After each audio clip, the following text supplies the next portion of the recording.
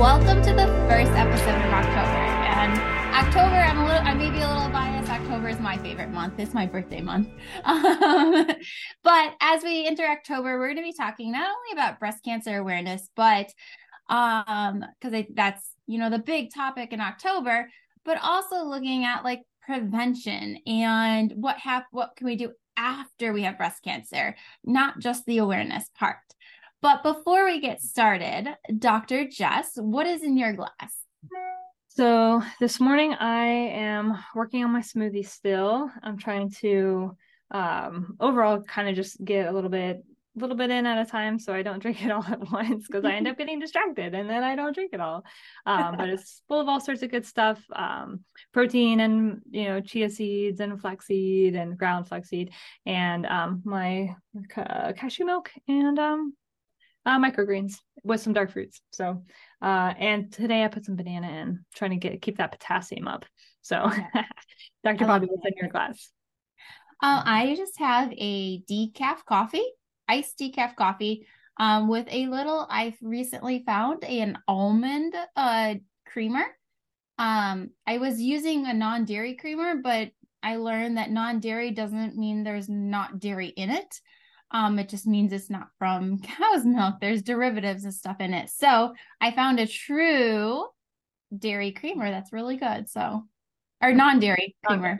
Yeah, an almond one. So that is what I am drinking, a little coffee or a little decaf coffee today. So I am really excited about today because I actually get to interview Dr. Jess.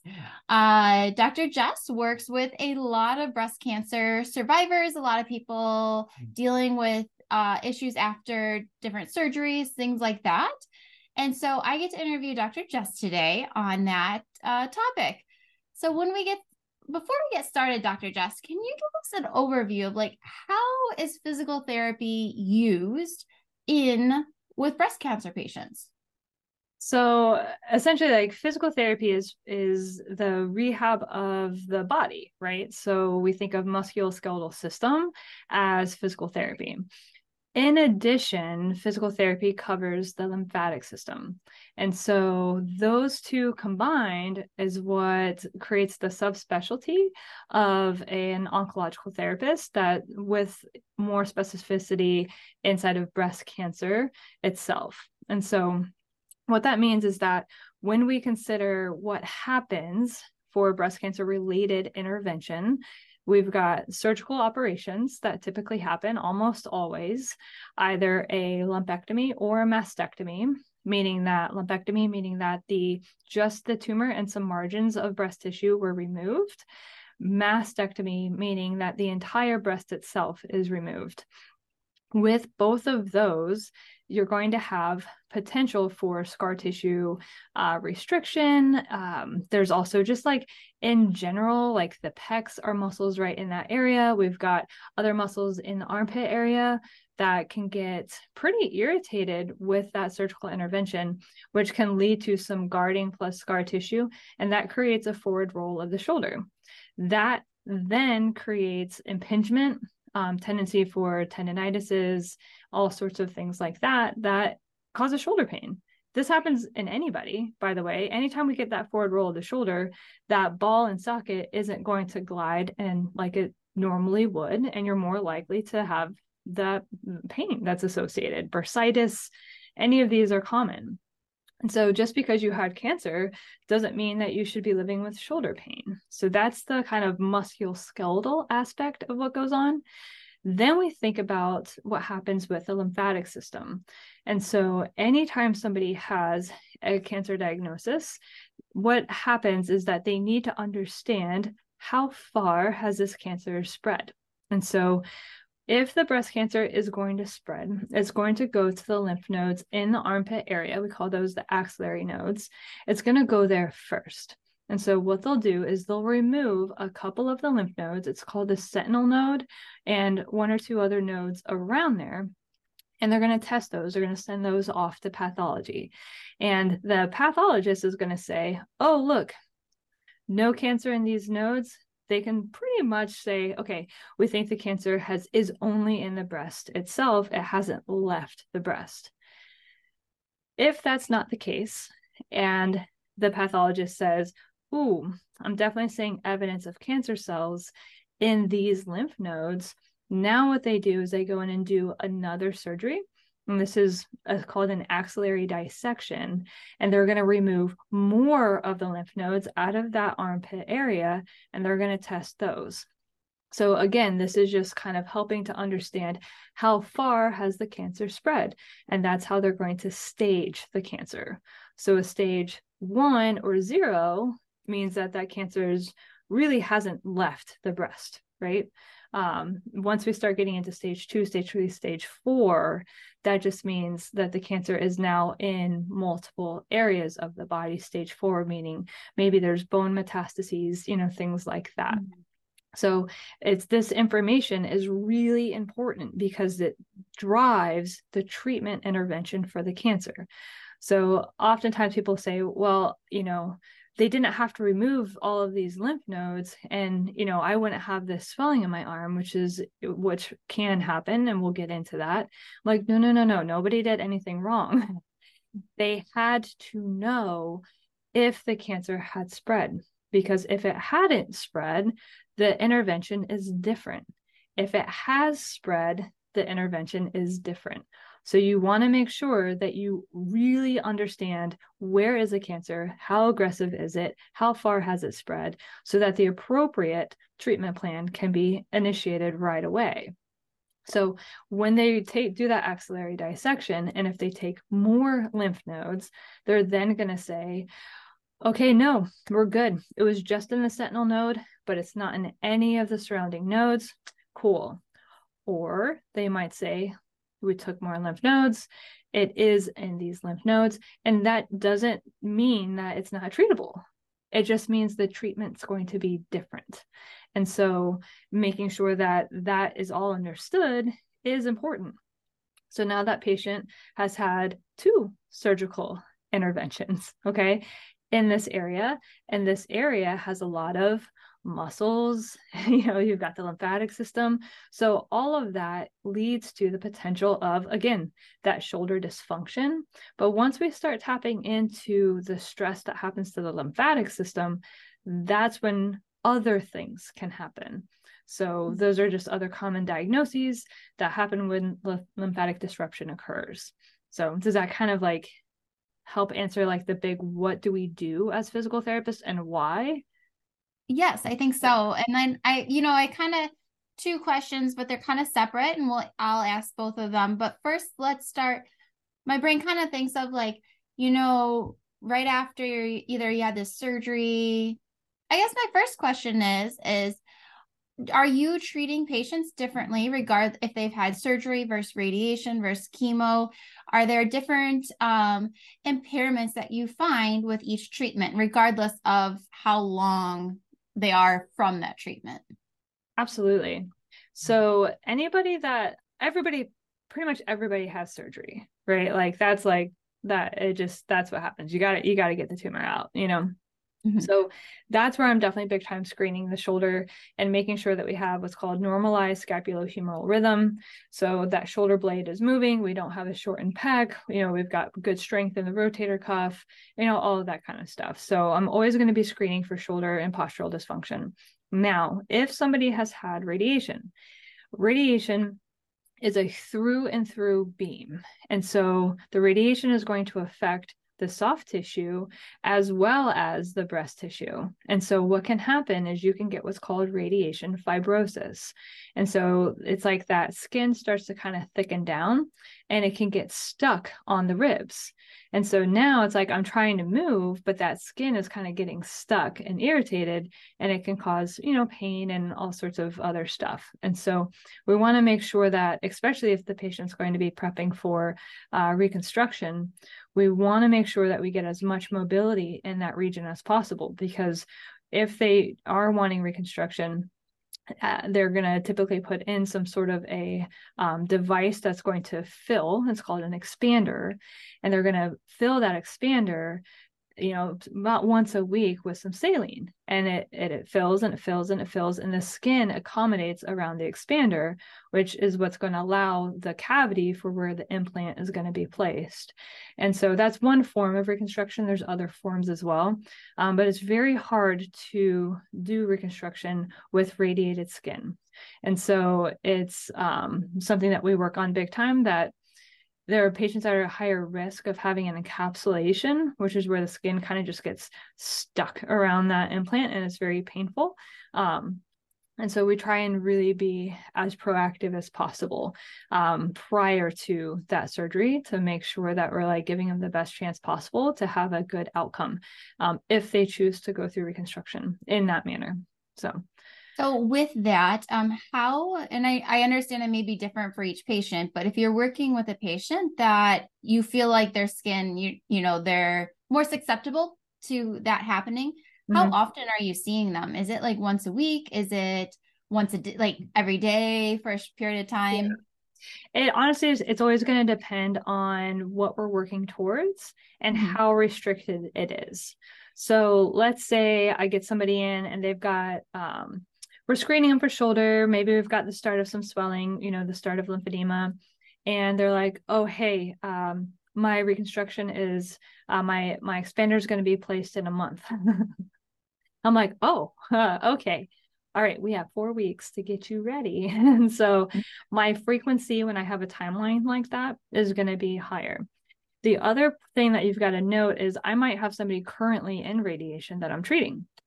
So it just kind of depends. If they're currently in radiation, then, and we're treating the lymphedema, then I'm probably going to try and get them into the lowest frequency that I can, because it's really common during radiation that you just get very, very fatigued and you get skin burning, stuff like that. And so there's not a whole lot that we can do current in radiation.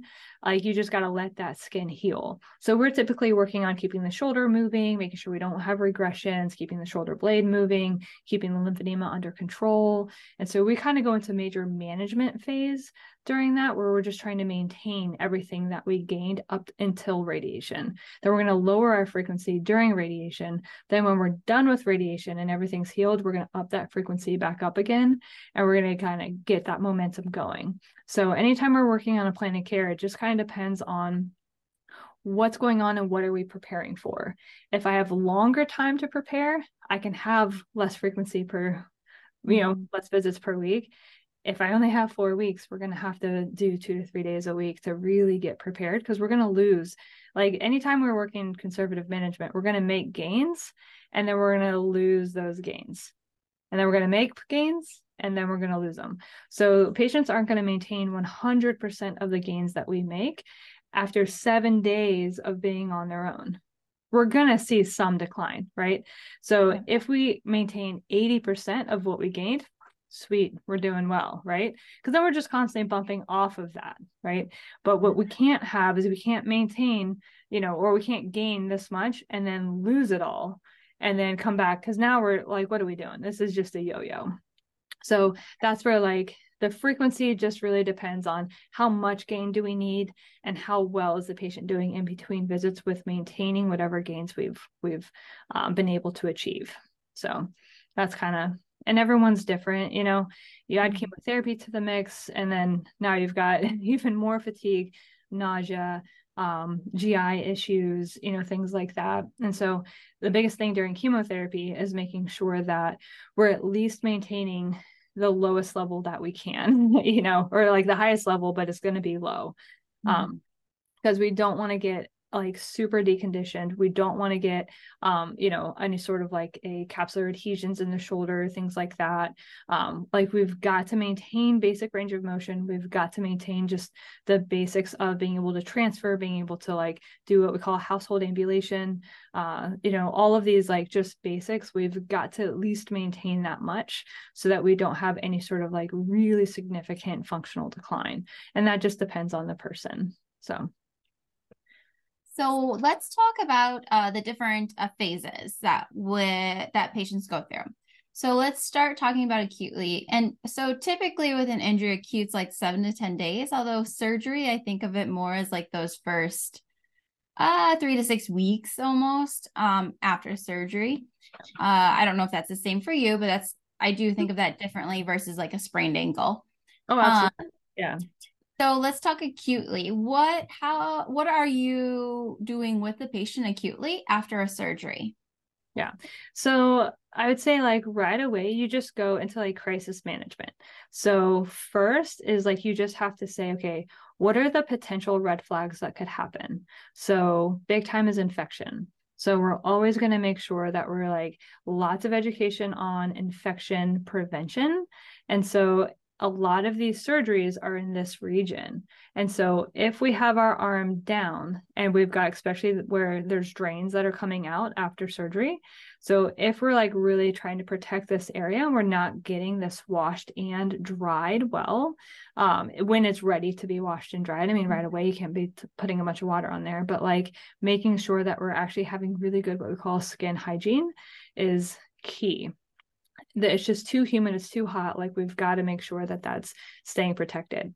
The other thing that you want to make sure acutely is that we're normalizing our range of motion so that we prevent adhesions from happening. And so it's really, really easy after surgery to go into protection mode, right? It's almost like we want to put that sling on and protect this area and not open up and move. And what that's going to do is that's going to create neck pain because I'm going to see this posture right here. I'm in full protection mode. I don't want anything touching me. I've gone through trauma.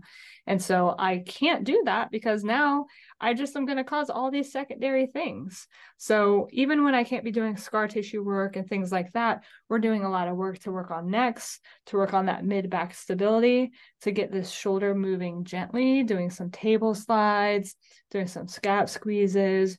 We're going to be doing some just basic stuff to help with circulation, okay? Because we know that the lymphatic system was stressed because we at least had a couple of lymph nodes removed if, we didn't have to do an axillary dissection. So we're going to be proactive with making sure that we're getting circulation throughout the arm. We don't want stasis. Diaphragmatic breathing. We're going to be as proactive as possible to prevent onset of lymphedema. We're going to have a mixed edema situation in the beginning. We're going to have post-surgical edema on top of lymphatic stress. So you're just ripe for lymphedema starting. So we're going to do everything we can to improve lymphatic flow, improve circulation, help you clear out all of those inflammatory cells so that we're taking the stress off of those axillary lymph nodes so that we don't overstress them. Can we prevent it 100% of the time? No. But we can do everything possible to make sure that we don't get shoulder dysfunction, that we do everything we can to prevent lymphedema, and we're going to do everything we can to prevent any sort of postural dysfunction, secondary onsets of pain, deconditioning, everything else that can happen. Because you've got to think this is like really scary stuff.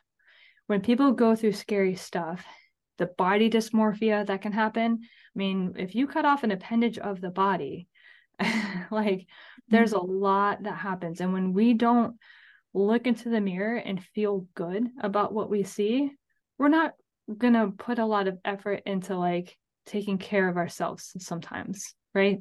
And so we talk a lot about this and about how like what are the next steps. And if we're kind of going down that path of like it's getting a little bit too negative, we might pull in some mental health counseling to really start with the processing of everything that's happening. So that way we can make sure that we're supporting this person physically and emotionally to get through this diagnosis stronger and healthier and with the healthiest point of view that we can.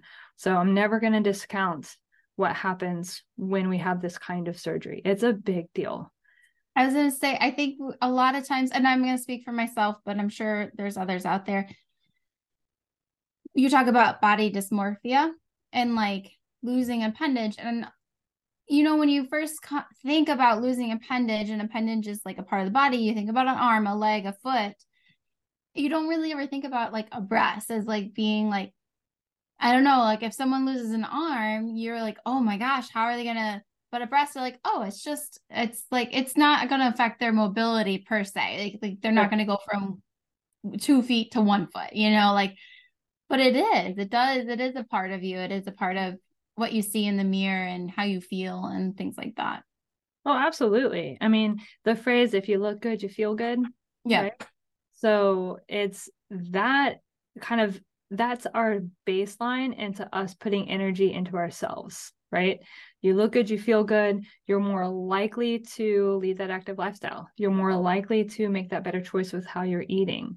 You're more likely to have improved communication, interpersonal relationships. So all of these aspects of life are, you're just going to have a higher threshold. And you're going to be able to put more energy into things. And so acutely, we're going to know that that threshold is low, right? Mm-hmm. Like, and even if it's like, I'm fine, I don't care, it's okay, I don't want to do reconstruction, that's okay. That's cool. My biggest thing is like, I need you to be able to look at that scar and touch that scar. Those are our number one things. So if you're avoiding looking and touching the scar, we're going to have major body dysmorphia that's going to happen most likely. Okay. So we have to start to normalize. This is the new norm. And that can be really, really hard.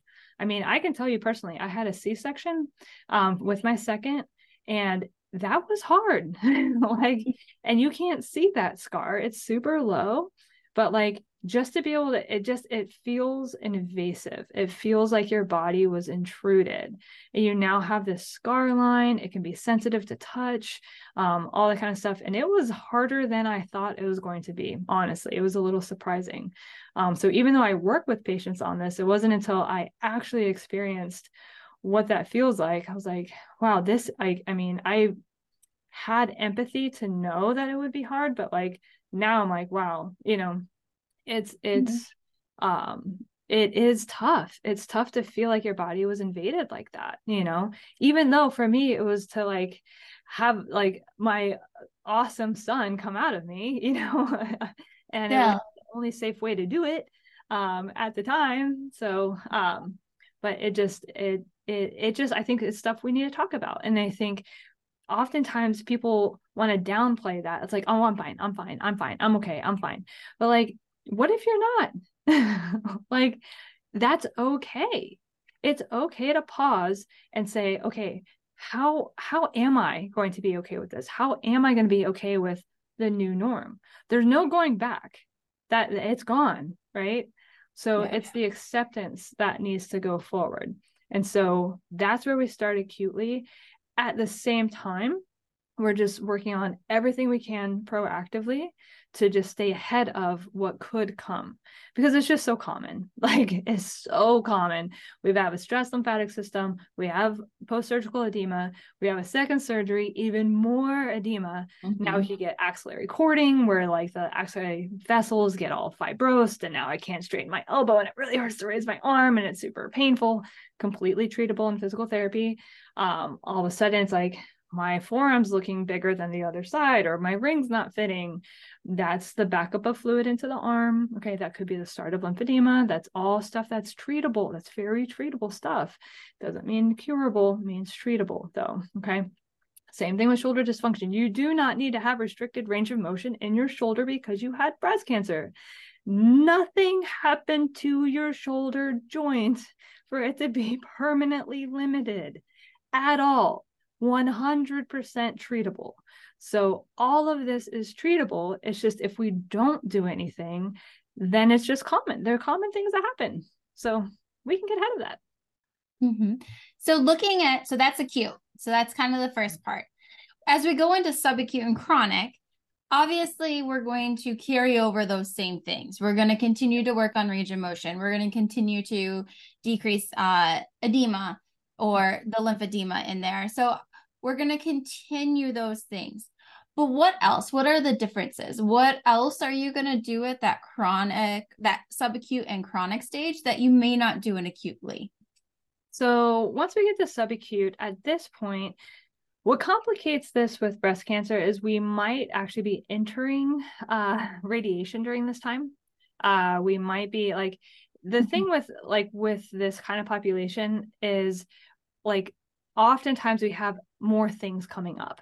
So it's not like a typical plan of care where, let's say you have like a knee surgery, and then, we're done with surgery. Now we're just boop, boop, boop, boop, boop, rehabbing.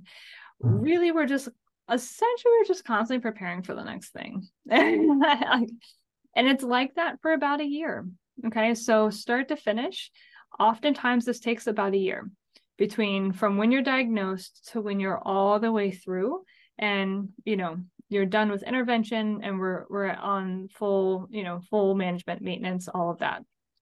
Surgery, radiation, chemo, reconstructions, potentially, because there's like nipple, like tattoos for the nipple, things like that, because the nipple's removed with a mastectomy.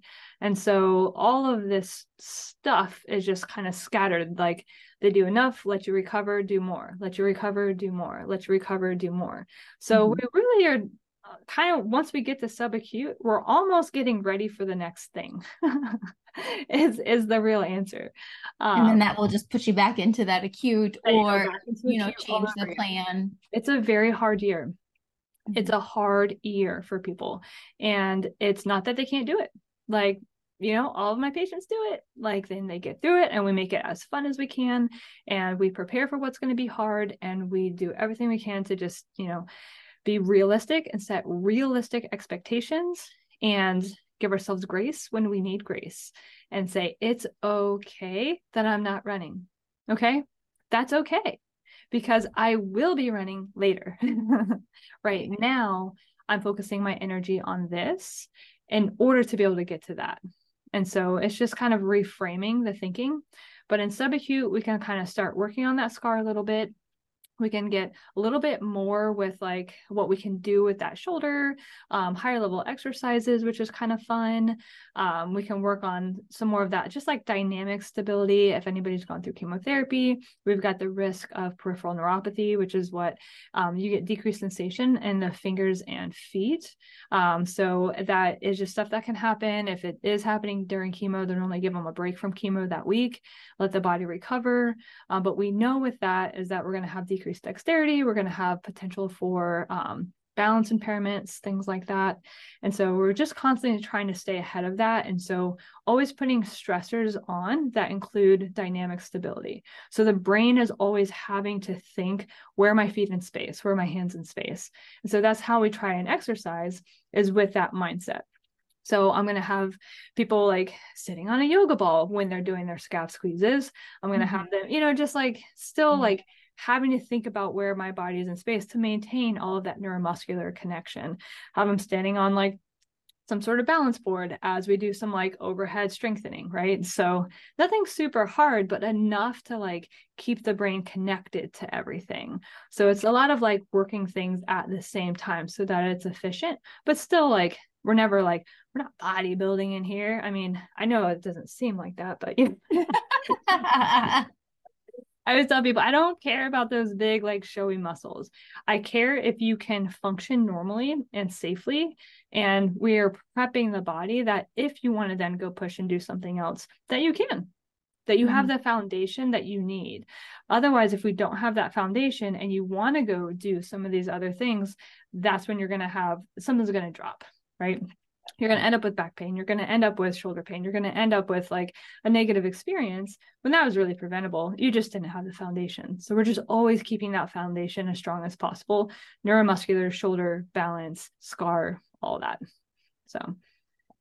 And I think anyone watching this or listening, you can tell Dr. Jess and I are both physical therapists.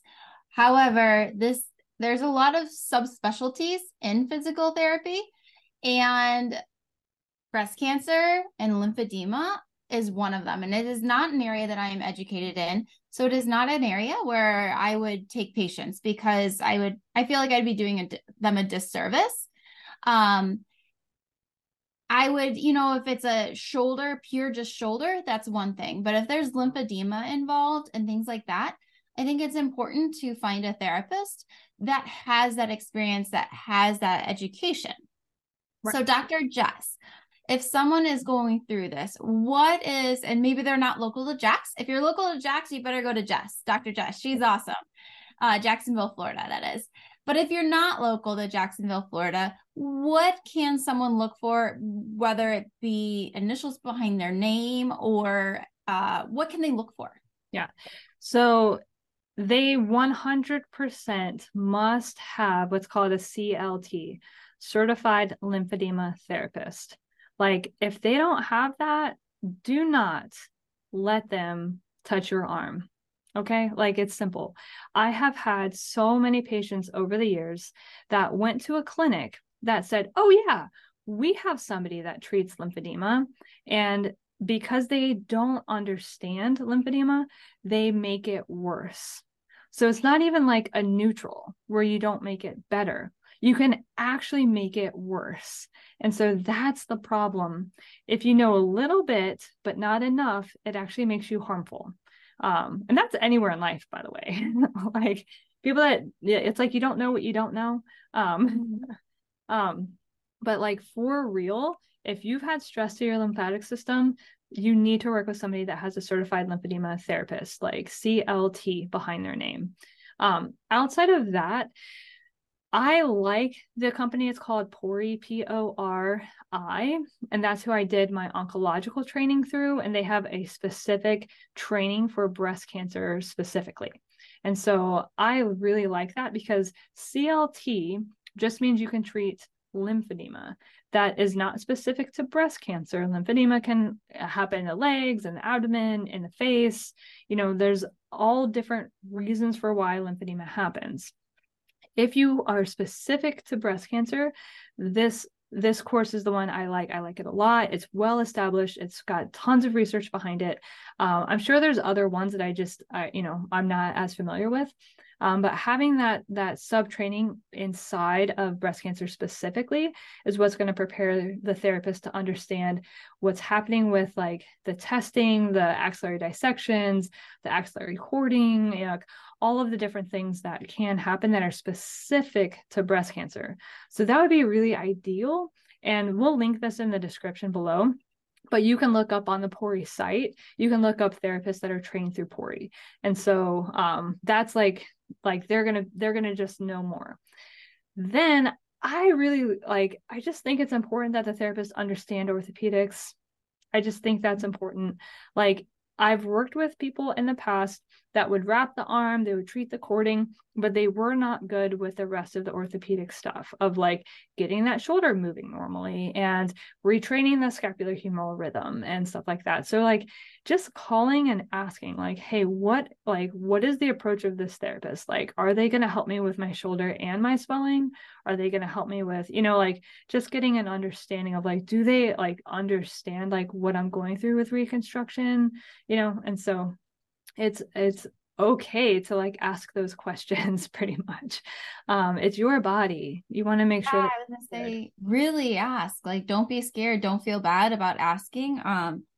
When I call to help other people that are not in my area, and I call local places, I don't tell them I'm a therapist, but I ask all the questions, and they're kind of like, yeah, we treat that. And I'm like, okay, I want to know, like, I ask more, and they're like, well, because a lot of times you're talking to a front desk person right. that has no experience, they're not a physical therapist. No.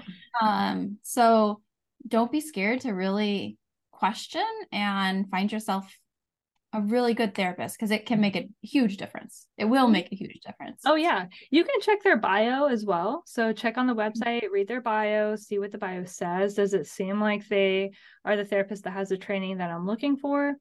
You can call the clinic and ask to talk to the therapist. It just honestly depends on the time, so, like, please don't, like, give your entire life history to that therapist over the phone and try and keep them on the phone for an hour. Like, more than likely that is now they're going to be writing their notes at home, after dinner time, because they should have really been getting their work done during that time. So it happens. Okay? You're talking from experience. I'm talking from experience. Like, just be respectful of that person's time, okay? Because a therapist is a human being that also has other roles in life. That human being might need to pick up kids. They might need to like help with homework. They might need to do all this other stuff in addition to treating patients and writing their notes and staying on top of emails and communicating, with like co-treatments. So nobody has an hour of just blank time during the day in a busy functioning clinic. So if there's something specifically that you want to ask the therapist, write those questions down and then ask those questions. To give the history and all of that information, that's during your appointment. So all of that you can do that during the appointment. But like just, and if they don't have time to call you back, don't get your feelings hurt. Okay. Not everybody has time during the day. Like my day is literally like every minute of my day is accounted for on Monday morning until Friday evening. It's blocked. It's time blocked with patients, with meetings, with podcast schedules, with everything else. I take usually about 10 minutes to eat my lunch. Okay. So like, and most therapists run on a schedule like that because it's appointment-based schedules. And so, so just, that's why I just want to put that out there. Like, look at the website, read the bio. If that answers your question, they have the training you're looking for, then great. If there's more specificity, ask the front desk. If the front desk doesn't know, they might be able to go get that answer and call you back. And that's okay. Like I can give that answer real quick to my front desk, have them communicate that back. And normally that covers it. But every now and again, you get somebody that really wants to tell you their life story. And I understand that sometimes we just need an ear to listen, but I'm not recommending that that's going to give you the answer that you're looking for, which is just understanding what are their credentials and are they experienced enough to treat what you're looking for. So, Well, thank you so much, Dr. Jess, for just providing so much good information on a really important topic out there. And I think sometimes gets missed because someone might just go to a regular therapist, and there's nothing wrong with regular therapists. I am one.